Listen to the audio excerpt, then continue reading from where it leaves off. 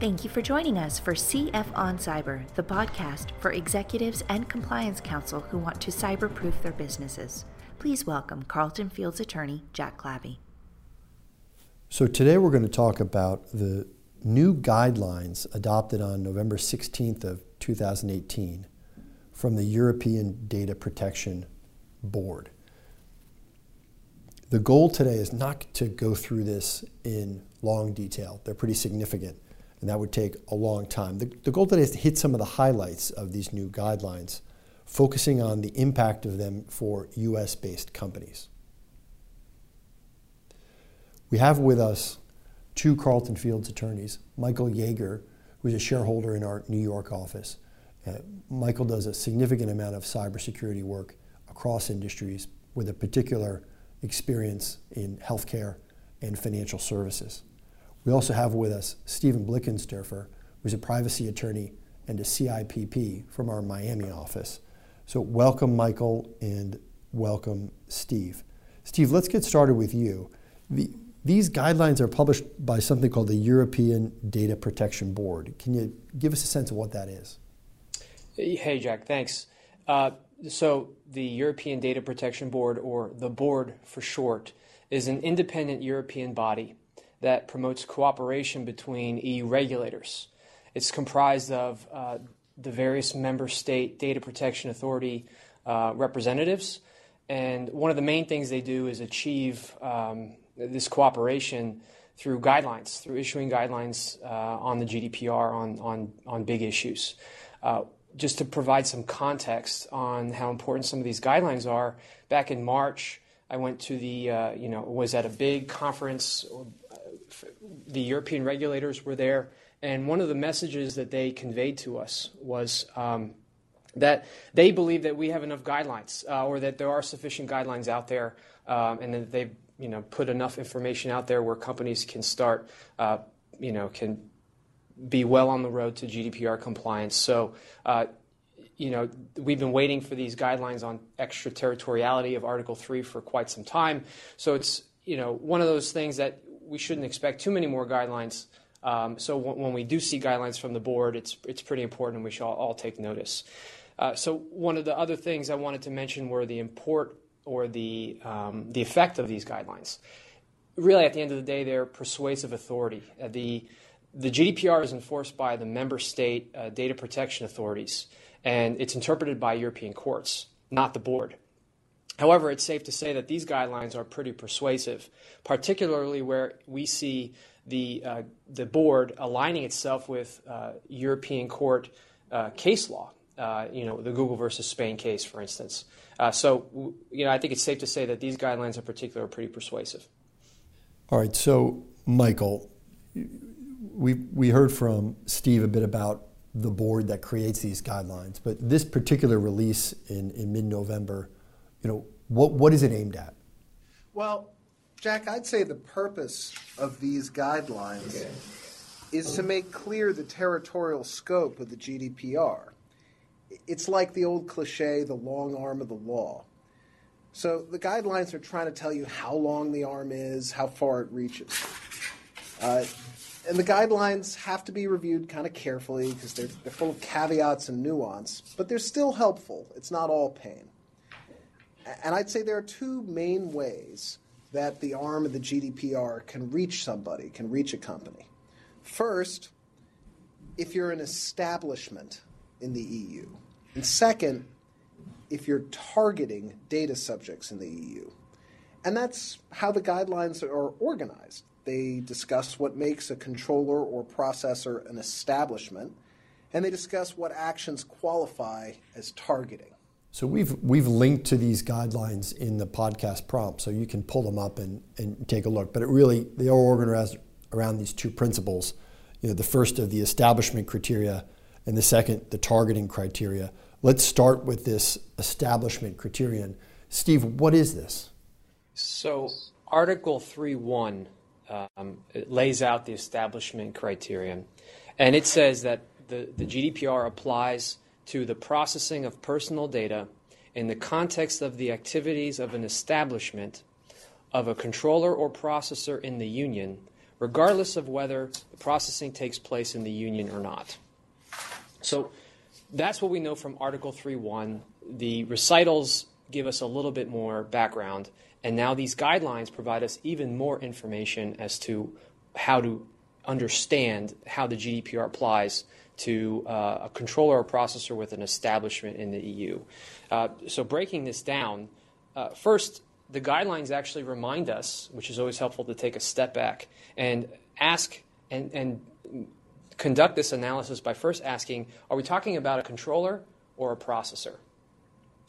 A company's GDPR responsibilities and this analysis of extraterritoriality hinges on whether or not the company is acting in the capacity of a controller or a processor. And that sometimes is a complicated question, but addressing that first, the guidelines then instruct that we are to then address whether there is an establishment in the union. And what does this mean? Well, Recital 22 talks about an establishment as being one that implies the effective and real exercise of activity through stable arrangements, regardless of legal form.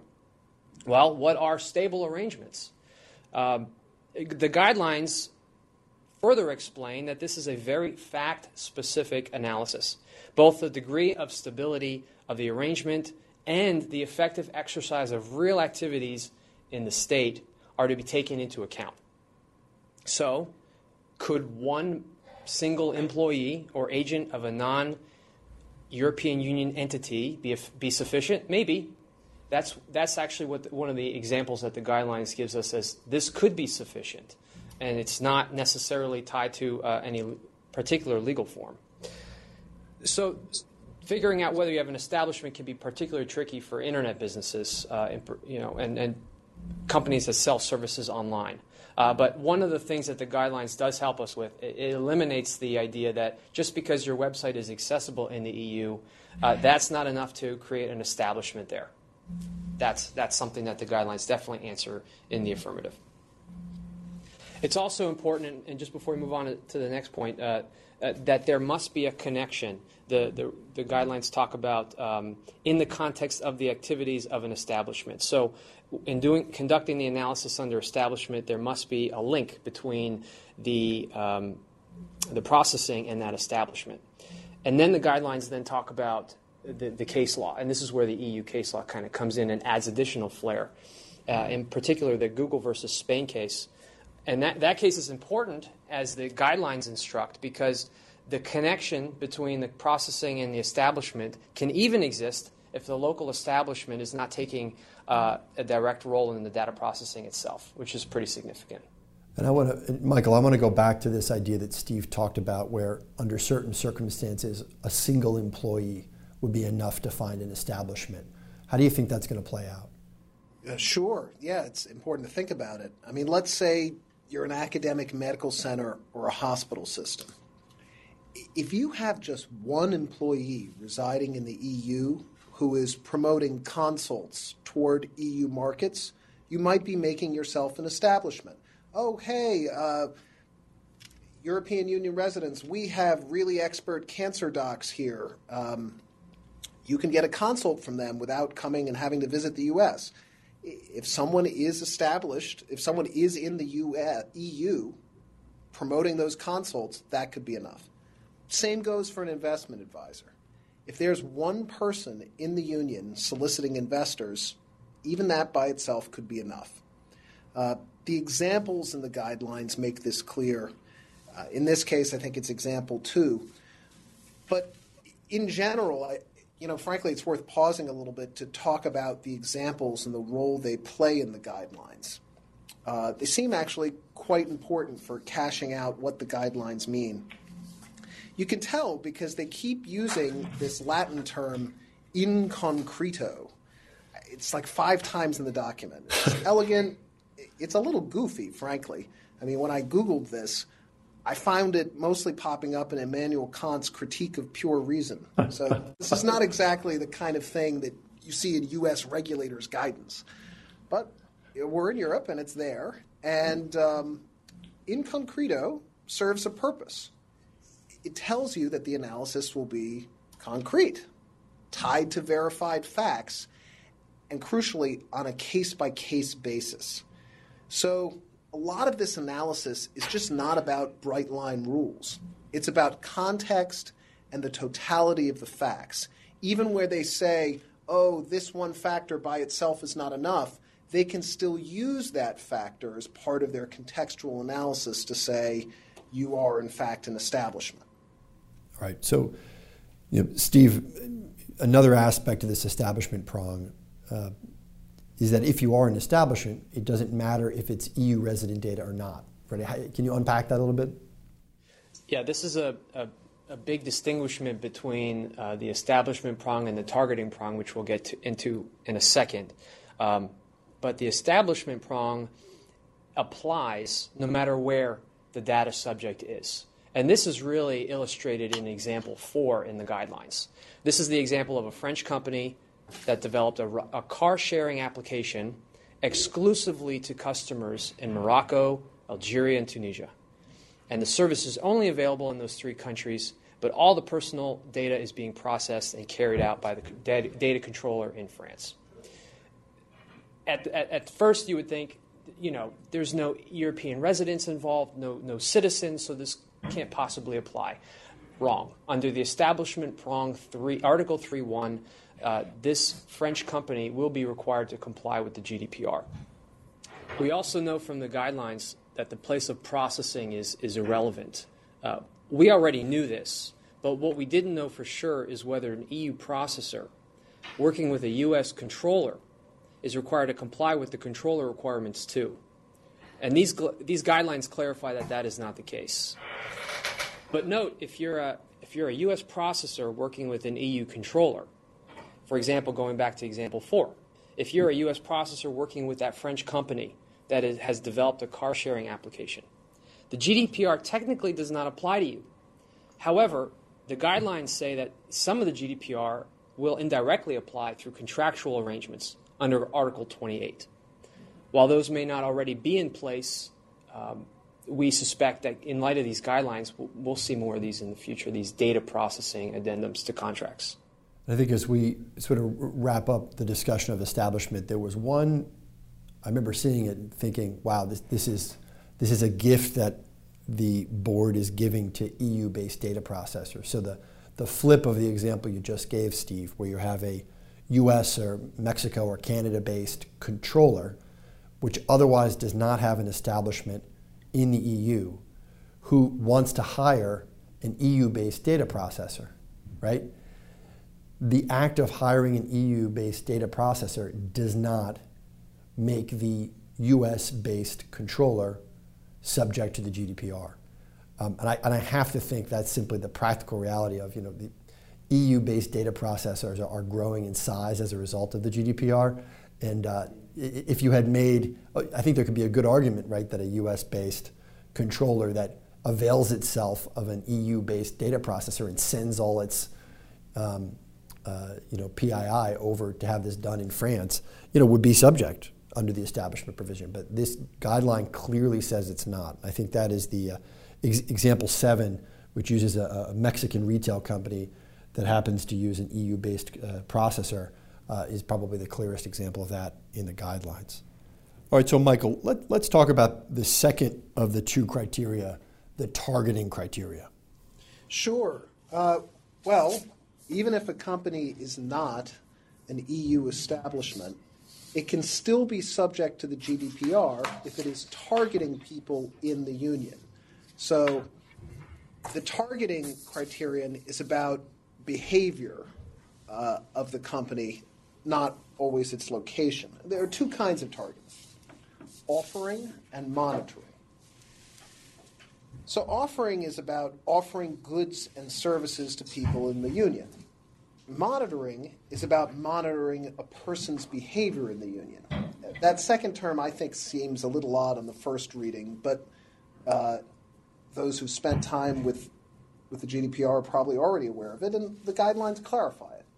They give an example of a marketing company that analyzes customers' movements in a shopping center.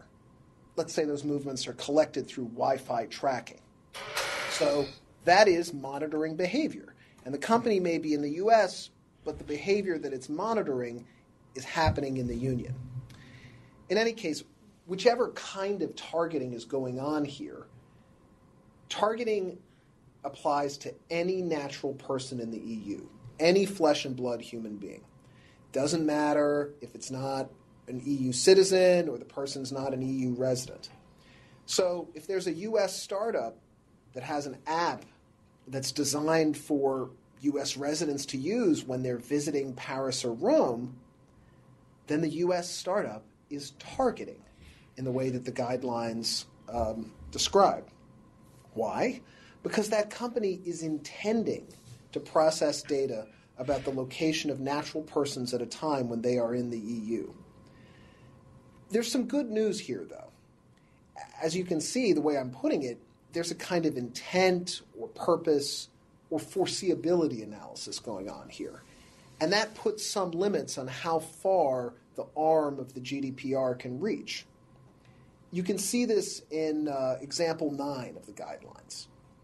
They explain that if a U.S. news app is exclusively directed at the U.S. market, then it doesn't matter if a U.S. tourist checks the app on her European vacation. In that case, the GDPR doesn't apply because the app isn't directed at the Union. Steve, in Michael's example about the app sales, at the moment that the sale occurs, it's clear that it's going to be used and only used, right, in an EU environment. So there's a good intent. But when do these guidelines say that intent, or however you want to describe it? When is it triggered? When is it measured? Yeah, Jack, the guidelines actually help us understand what is the triggering event for the analysis. And they say that it's that when whether you're targeting depends on the moment of offering the goods and services. So let's return to Michael's example. I believe it was example 8 in the guidelines. While the U.S. company could say it only intended to target U.S. residents while they were stateside, perhaps this is where they were going to download the app they were going to use abroad. The moment of offering goods and services actually happened while they were abroad and started using the app. That's when the data was starting to come in and processing started taking place. I also want to let's go into the website examples that are given in the guidelines, which I thought were really helpful. So the first is example 12. We see a Turkish website that creates, prints photo albums and sells them to various countries in the EU. So what did we know before? In Recital 23, we knew that there were certain factors that the GDPR looks at, that the regulators are going to be looking at to determine the intent to target, to offer goods and services in the EU. What are some of these examples? Making websites available in EU languages, accepting EU currency, indicating delivery in an EU country. The more countries you deliver, the more likely it's going to apply to you. And that goes back to Michael's comment about this being an in concreto analysis. So what do the guidelines add? Well, they dive again back into the EU case law, and they help us understand that there are some other factors that may be at play. One of those that really stuck out to me that I thought was interesting is where a website uses a search engine to optimize its ability to offer goods and services in an EU country. You wouldn't think that a regulator would be looking at something like that, but in fact they are. And so it's very important to be looking at indirect touches and putting kind of everything on the table when talking about targeting intent to offer goods and services in the EU. So, going back to that example 12, just having a website, accepting EU currency, and indicating delivery in the EU country was enough for the board to say that the GDPR applies to that country. And I also wanted to note example 13, which was an interesting example. This is about the private company in Monaco processing personal data for employees for the purposes of just issuing checks. And a large number of those employees reside in Italy and France. So at first, this was like, oh, naturally, the GDPR has to apply to this country. But when you disciplined, take the analysis one by one. Let's look at establishment. Well, this country is in Monaco. It's outside the EU. And so the GDPR doesn't apply under the establishment prong. Then let's go to the second prong, which is targeting. Well, the guidelines now help us understand that offering goods and services doesn't include paying salary, which is a big deal for some companies that, perhaps they have employees that also reside in Europe. So that's kind of another helpful guideline or another example in the guidelines. I mean, there are 20 examples in the guidelines, and you really could make them into flashcards where the factual, on the front of the card, right, you could put the factual prompt, and on the back of the card, the answer. And I think I would have gotten maybe 18 out of 20 right, but that was one of the ones I would have gotten wrong. I would have thought that if a non-EU country had employees that were EU employees and they were tracking their data as employees, including pay stubs and whatnot, that they would have to be subject to the GDPR. But it's when you break it down by the two criterion that the guidelines discuss, it does become evident that they're not.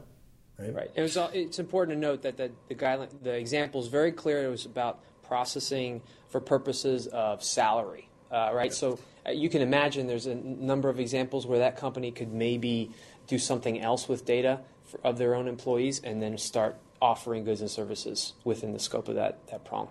And I think that next example, which is example 14, talks about a Swiss company, actually a Swiss university. And again, Switzerland not in the EU, but because it's adjacent to the EU, a lot of Swiss companies and entities are going to have to deal with some tough questions. And the example of the Swiss university is pretty important to our practice. We've been advising a fair number of private schools and colleges on the application of the GDPR.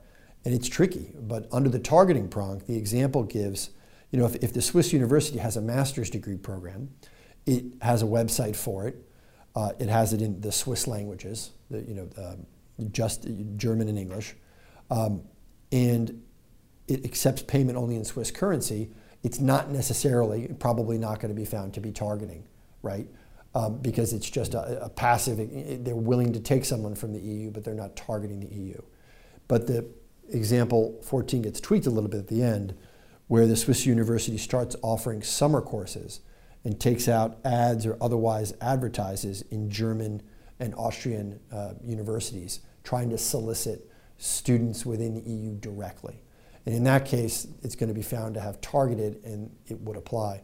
A third piece of this with universities that we've seen a fair amount is, if universities in the U.S. or elsewhere, not outside the EU, keep admissions officers, in satellite offices or on the road in EU, trying to drum up applicants from the EU, there's going to need to be an establishment analysis as well to see if those employees who are working on behalf of the non-EU universities in the EU, end up subjecting those universities to GDPR.